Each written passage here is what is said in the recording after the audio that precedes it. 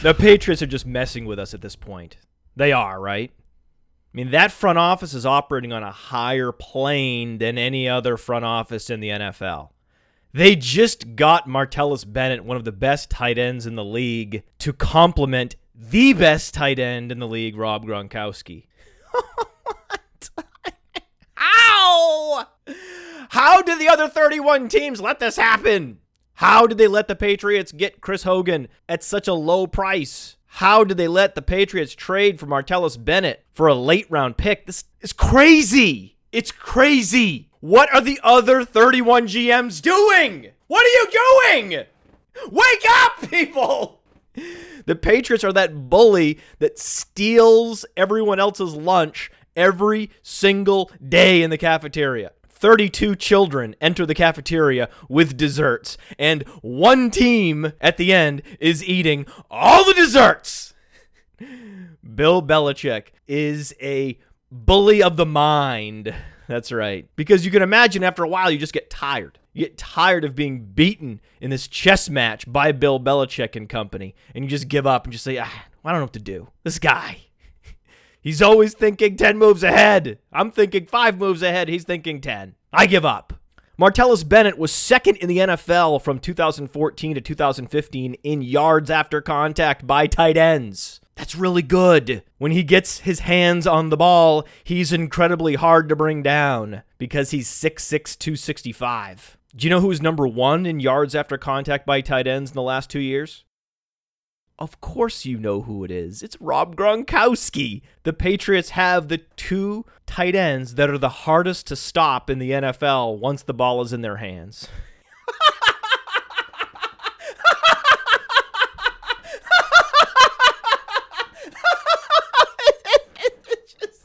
It's just become hilarious at this point. It is.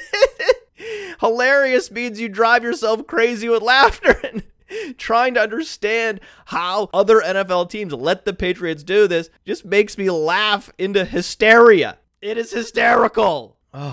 But in fantasy football, Martellus Bennett will be overvalued in all formats moving forward because he's not Aaron Hernandez.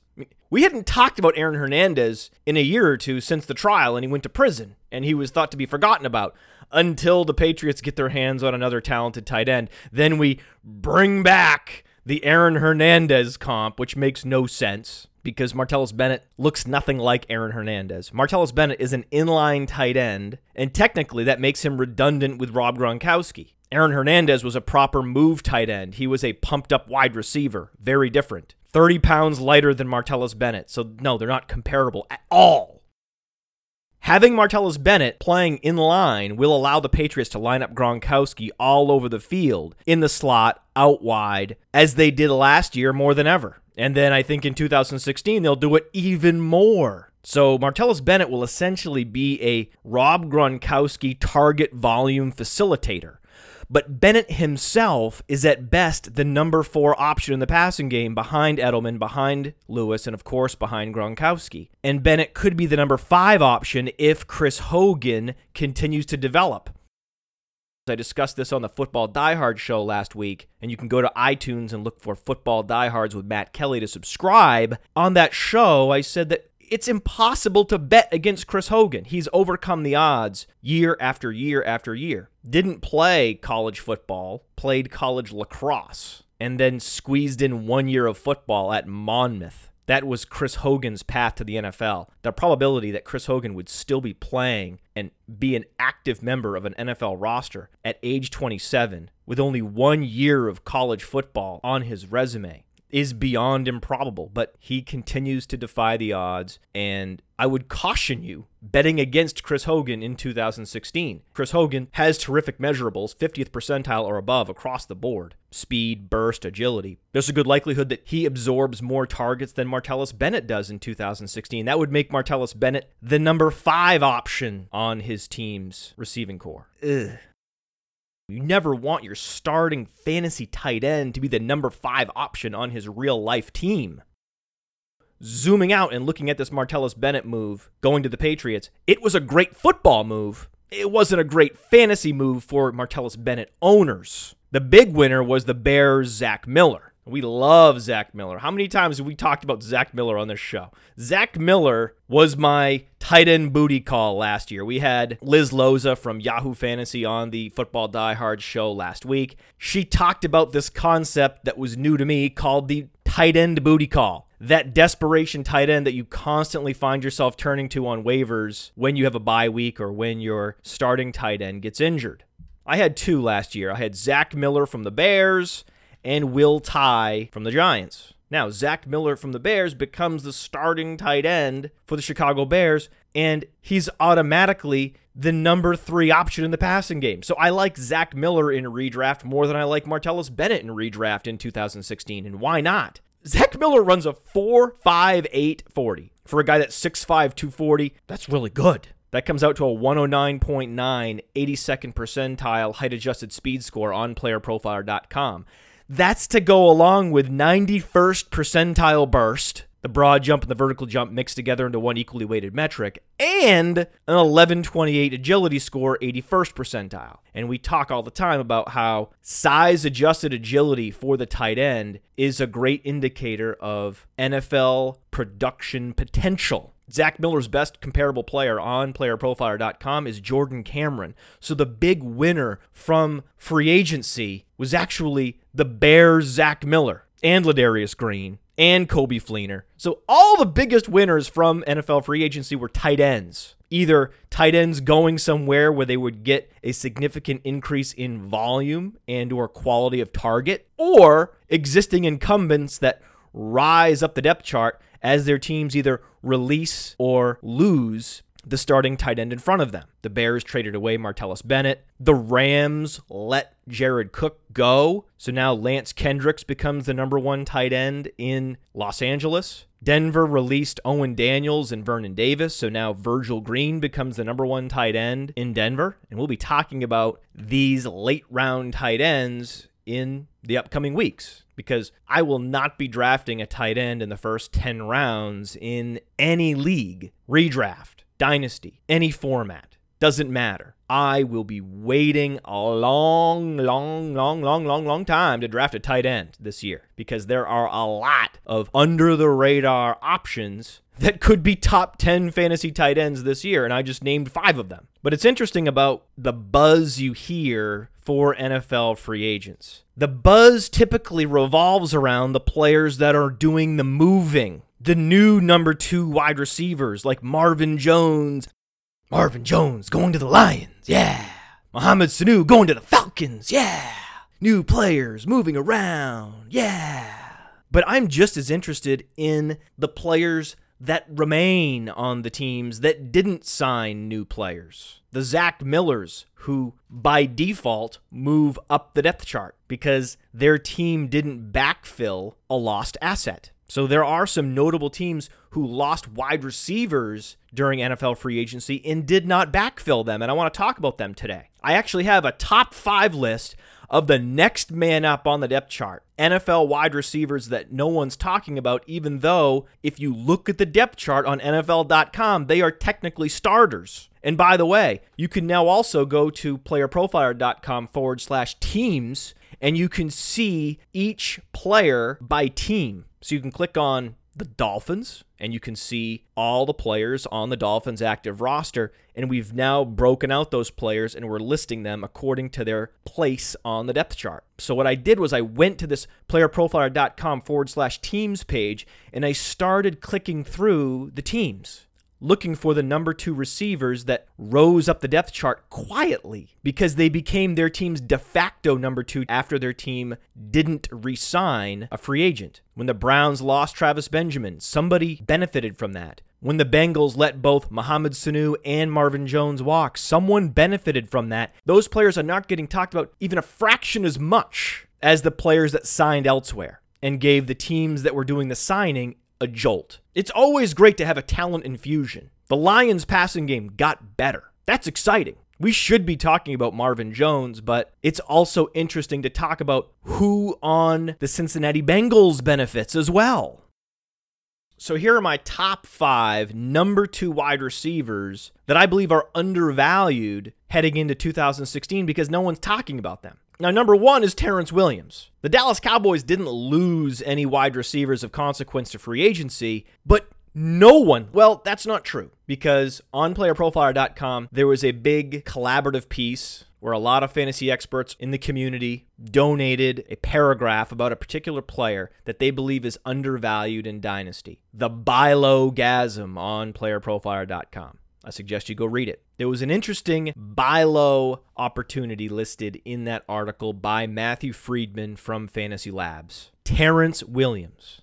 And it was interesting to me because it struck me when he sent it along to me. When he sent me the blurb, I thought, wow, no one has talked about Terrence Williams for months. No one. The words Terrence Williams have not tumbled from the lips of a single fantasy analyst in months and months. And it doesn't make sense because when you zoom out and you look at what Terrence Williams has done the last couple years, he's been impressive. In 2014, Terrence Williams was top 5 in the league in production premium, plus 36.9, to go along with a plus 8.2% target premium and a 9.6 yards per target. Woo! One of the most efficient wide receivers in the NFL in 2014 was Terrence Williams. So then what happened in 2015? He cratered, right? No, he actually didn't. His total yards went up by close to 200. His receptions went up by 15. His production premium remained positive, even though his quarterbacks were some combination of Brandon Weeden, Matt Castle, and others, not named Tony Romo. And the metric we like to look at when a wide receiver experiences quarterback upheaval in a season, we like to go back and look at target premium because that measures that wide receiver's per target productivity against his peers who were also suffering under the yoke of bad quarterback play. Terrence Williams' target premium in 2015 was plus 7.4%, top 40 in the league. So even though the non-Tony Romo quarterback play in Dallas was an atrocity, he was relatively productive. Look at his yards per target last year, 9.0, top 25 in the league. Now, we know that Terrence Williams is not a red zone threat. That's Dez Bryant's job. Be the red zone target hog, because Terrence Williams' red zone catch rate last year, 27.3%, league bottom. And he's not good in contested situations either. 20.0 was 84th in the league. So Terrence Williams has certain things he's good at. He's good at securing the ball on deep breaking routes. That's how he's able to rack up a 9.0 plus yards per target in 2 consecutive seasons, even though his quarterbacks last year included Brandon Weeden and Matt Castle. I think Matt Castle played worse than Brandon Weeden last year. And the assumption is that Tony Romo will come back at full health in 2016. So why not buy Terrence Williams now when the hype is non-existent? He's only 26 years old, but once you reach 26 years old and you haven't posted a 1,000-yard season yet, you're dead to the fantasy community. You might as well not exist. We have no reason to talk about you. Well, I'm talking about you, and Matthew Friedman wanted to talk about you. So Terrence Williams, you do have some redeeming value. And those redeeming qualities are a 38.3% college dominator rating, 73rd percentile. I keep coming back to this. He was a dominant college receiver. He had both the college dominator rating and the 18.9 college yards per reception, which is 90th percentile, and a 101.0 70th percentile height-adjusted speed score. So he's explosive. He's an incredible deep threat. One of the better deep threats in the league that, again, no one talks about. And we talk about how Dallas will be investing in skill position players in the draft, but it always revolves around which running back they're going to draft. So assuming Dallas doesn't invest high-round draft capital in a wide receiver, Terrence Williams will once again be the entrenched number 2 receiver, and the de facto number 2 receiver in years past, Jason Witten, will be 34 years old. He was one of the slowest tight ends in the NFL 5 years ago. Jason Witten invented the term dad runner 5 years ago. And even if Dez Bryant comes back at 100% health, which is still an if at this point, how can you not be excited about what Terrence Williams can do with a healthy Tony Romo for a full season, given the fact that his counting stats improved last season without Tony Romo? Think about it. Top 5 production premium with Tony Romo for a full season in 2014 at age 24. So Terrence Williams is my number 1 wide receiver that is number 2 on the depth chart that no one's talking about. The default, under the radar player who is slotted in at the top of a target totem pole for a potentially high volume offense. Now the next guy on the list is Jarius Wright. He's just as exciting to me as Terrence Williams, except Jarius Wright doesn't play on a high volume offense with a quarterback capable of elevating the players around him yet. I still have hope that Teddy Bridgewater one day will be as prolific as Tony Romo, but he's not there yet. And the Vikings emphasize the run more than the pass. But when you look at Jarius Wright, he was also hugely efficient in 2014. His efficiency then took a step back in 2015, but 2014 production premium plus 10.7, plus 18.1% target premium, 9.5 yards per target. Across the board, Jarius Wright's efficiency in 2014 was in the top 25. Also, by the way, led the league in yards after the catch per target. Oh, by the way, one of the truly great wide receivers after the catch. And the Vikings let Mike Wallace go, and they didn't backfill the wide receiver position with any new talent. So Jarius Wright naturally will rise up the depth chart. I don't know what's going to happen with Charles Johnson. Yes, he broke his ribs at the beginning of the season, but he was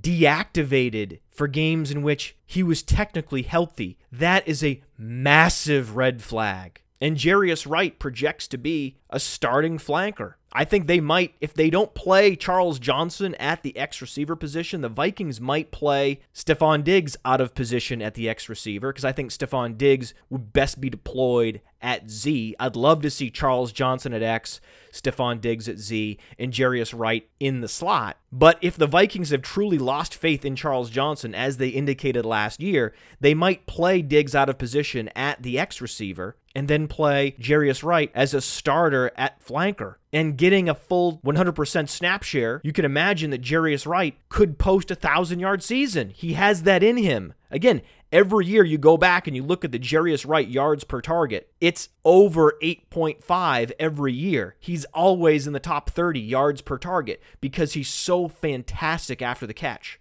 And even last year, his efficiency waned from 2014, but his catch rate was still 68.0%, top 20 in the league. So if the Vikings do not draft a wide receiver with high round draft capital, Jarius Wright also becomes just as exciting as some of these free agents that signed elsewhere. Yet no one's talking about Jarius Wright's potential as a starter for the Minnesota Vikings in 2016. And I'll remind you, Jarius Wright's workout metrics, all 70th percentile or above, 40, burst score, and agility score. That to me is exciting. Now, another team that has not yet re-signed its number 1 incumbent receiver is the San Francisco 49ers. They have not yet re-signed Anquan Boldin. And if you look at the depth chart, a player named Quinton Patton is technically the number 2 receiver on the San Francisco 49ers. But I don't like Quinton Patton. I think once the preseason plays itself out, that Quinton Patton will be usurped by DeAndre Smelter if the wide receiver core remains as is. In fact, I think Eric Rodgers and Bruce Ellington are both better than Patton. Quinton Patton is in the unfortunate situation that he's technically, by default, the number 2 receiver on his team, but he's a cut candidate at the same time. But I like DeAndre Smelter. We've talked about this in other shows. The reason I like Brian Quick so much is Brian Quick had the college dominance, the size, and the height-adjusted speed score. So if you claim to be team big receiver, if you claim to be a height supremacist, then you must like Brian Quick, because Brian Quick is in unique company. And the great thing is, anyone can go see this. Go to playerprofiler.com/data-analysis,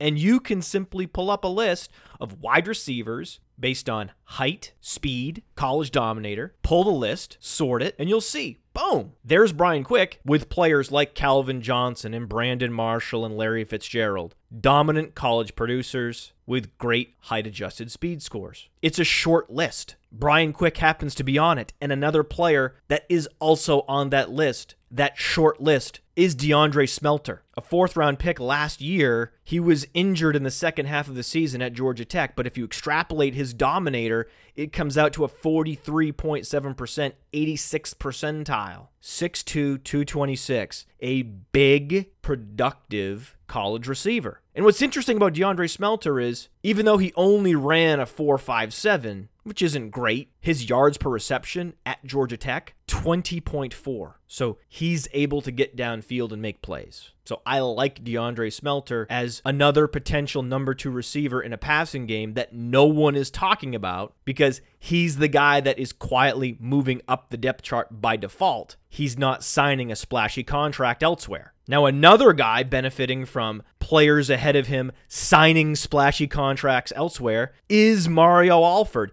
He's that guy in Cincinnati who's benefiting the most from his former teammates signing elsewhere. I mean, why did Cincinnati let both Mohamed Sanu and Marvin Jones go elsewhere? I think one of the reasons is they like Mario Alford. I like Mario Alford. How can I like Mario Alford and DeAndre Smelter? There's no one in the fantasy universe who is enthusiastic about both DeAndre Smelter and Mario Alford, because DeAndre Smelter weighs 225 pounds. Mario Alford weighs 180 pounds. You're either a height supremacist or you're not. No, obviously, all else being equal, you want your wide receivers to be bigger. When you're bigger and you're stronger, you have a better opportunity to win playing a sport that values size and strength. Obviously, bigger is better. But there's also an archetype in the NFL that absorbs a significant target share time and time again. The volume slot receiver. And the volume slot receiver in the NFL has a couple traits. Oftentimes, they were productive in college. Many times were prolific special teamers at the college level, not necessarily even productive on the offensive side of the football, but always upper percentile agility. Always. Always, always, always. It's why I have doubts about Sterling Shepard. He projects to be a slot receiver at the NFL level, but he has bottom percentile agility. That rarely works out. That's a Cole Beasley, Lance Moore archetype, not Julian Edelman. But Mario Alford fits that volume slot receiver archetype that becomes fantasy viable. Not just fantasy viable, we've seen volume slot receivers achieve WR1 status in fantasy leagues. You put the right receiver in the right situation with the right quarterback, he can receive 150 targets. That's the path to WR1 status in fantasy. It doesn't matter if you're Julio Jones or you're Wes Welker. Could a player look less like Julio Jones than Wes Welker? No! Did it matter when it comes to fantasy point totals? No! Mario Alford runs a 4.43. That's 84th percentile, and his agility, 1071, 95th percentile. The red flag on his profile is the fact that he only had a 32.6% dominator rating at West Virginia. That's 58th percentile. That's not impressive. It's higher than Danny Amendola's. It's higher than Wes Welker's, but it's not great. But may I remind you that he posted that dominator at West Virginia when the other receiver across the field from him was named Kevin White, a top 10 pick in the NFL draft. Oh, who was another player whose college dominator was throttled by having another NFL caliber receiver across from him on the field? Was his name Odell Beckham Jr. by chance? Geez, I think that's true. I think that was Odell Beckham Jr. So in that context, Mario Alford's dominator rating at West Virginia is more impressive. 14.5% yards per reception is average, but it's above average for a slot receiver in college. So every aspect of Mario Alford's profile screams volume slot receiver at the NFL level. And who's ahead of him in the passing game? A.J. Green, Tyler Eifert, Gio Bernard. But he's still number 4. He's number 4 on a team that could be a high-volume offense. Depending on the game flow that Cincinnati finds themselves experiencing in 2016, Mario Alford could receive significant volume. Now, of course, Cincinnati could go out and draft Josh Doxson, and then this whole thing falls apart. They draft Corey Coleman. The whole thing falls apart. Of course. But if the wide receiver core remains as is, or the Bengals merely invest a late-round pick in a wide receiver, then I really like Mario Alford's prospects for 2016. His projection will jump. Almost no wide receiver's 2016 projection is as NFL draft dependent as Mario Alford's. But I'm quietly optimistic. Another guy I'm optimistic about, not quite as much as Alford, the 5th guy on my list, Dwayne Harris. because Dwayne Harris also has 1096 agility score, 73rd percentile. Anytime you get a sub 11 flat agility score, you're in the 70th percentile or above. That's what you want from your slot flanker. And I say slot flanker because Dwayne Harris has the size at 5'10", 200 pounds to also play flanker. He has the bulk to be a strong side blocker on an NFL football field. So Dwayne Harris is super versatile. He plays special teams, but he can play flanker, he can play slot. He has the agility, and he has the hands. 63.2% catch rate last year was 35th in the league. His yards per target is low because he's a slot receiver, really. But again, he could play flanker, and he had a positive production premium last year and a top 40 catch rate. Also had a 66.7% red zone catch rate, which was 12th in the league. I mean, that was probably an outlier, but he's a player they trust in the red zone as well. So I like Dwayne Harris because the New York Giants didn't sign any free agents of consequence, and it looks like they are going to let Ruben Randle walk in free agency. I mentioned Corey Coleman earlier, and I said on the Sonic Truth podcast that Corey Coleman is a close comparable to Odell Beckham Jr. Now, that was an exaggeration. Coleman's OBJ comp is not nearly as close as, say, Allen Robinson's Dez Bryant comp. But on that Sonic Truth pod, I was marveling at the fact that no player was comparable to OBJ until Corey Coleman came along. And Odell Beckham Jr.'s best comparable was a far distant comp in Greg Jennings. It was a far distant comp until Corey Coleman came along.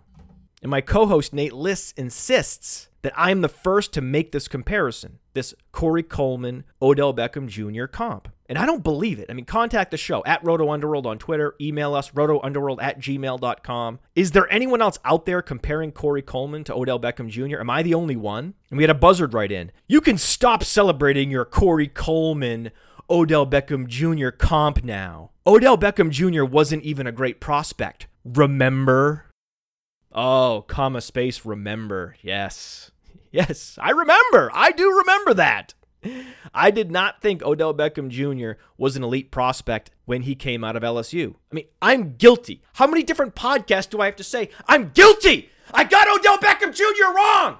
Stop reminding me. It's been 2 years. You can stop now. Also, does anyone want to be the guy that tells other guys that they should stop celebrating? You really want to be the stop celebrating guy? Yeah, I think it's time to stop celebrating. Oh, you can stop celebrating now. Do you really want to be that guy? No, no one wants to be that guy. And looking back, it's clear Odell Beckham Jr. was a great prospect. But at the time he came out, I didn't realize it because I was overemphasizing size in my prospect evaluation methodology, which is why I was higher on Allen Robinson and Dante Moncrief and Jeff Janis and Martavis Bryant than most other fantasy analysts at the time. And at the time, I erred by not putting Odell Beckham Jr. in my top 5. That was a mistake. I'm sorry. And it's funny, 2 years ago, few people cared about wide receiver size as much as I do. Now, there are a lot of people that care more about wide receiver size than I do. See Laquan Treadwell. So the script has flipped. And now, almost no one is as high on Corey Coleman as I am. It's a bizarro world. There are very few people comping Odell Beckham Jr. to Corey Coleman. I think that's true. There must be somebody. That's why I'm asking you all to let me know, because there has to be someone comping Corey Coleman to Odell Beckham Jr. because the numbers say that they are quite clearly comparable. The problem is most people don't look at the numbers. Of course. I think most people that are constructing comps are more concerned about a stylistic match than they are an algorithmic match. That's why you see very few people comparing Corey Coleman to Odell Beckham Jr. OBJ is perceived to be a player who wins with verticality and sleight of hand. Corey Coleman is perceived to win primarily with explosive, low center of gravity, after the catch skills. But the fact is that both players win with verticality, and both players win with lateral quickness. Both players win before the catch, and both players win after the catch. That's why one of those players is a versatile stud at the NFL level now, and the other, Corey Coleman, will be a versatile stud at the NFL level in the near future. If anything, Corey Coleman is athletically superior to Odell Beckham Jr. You heard that right.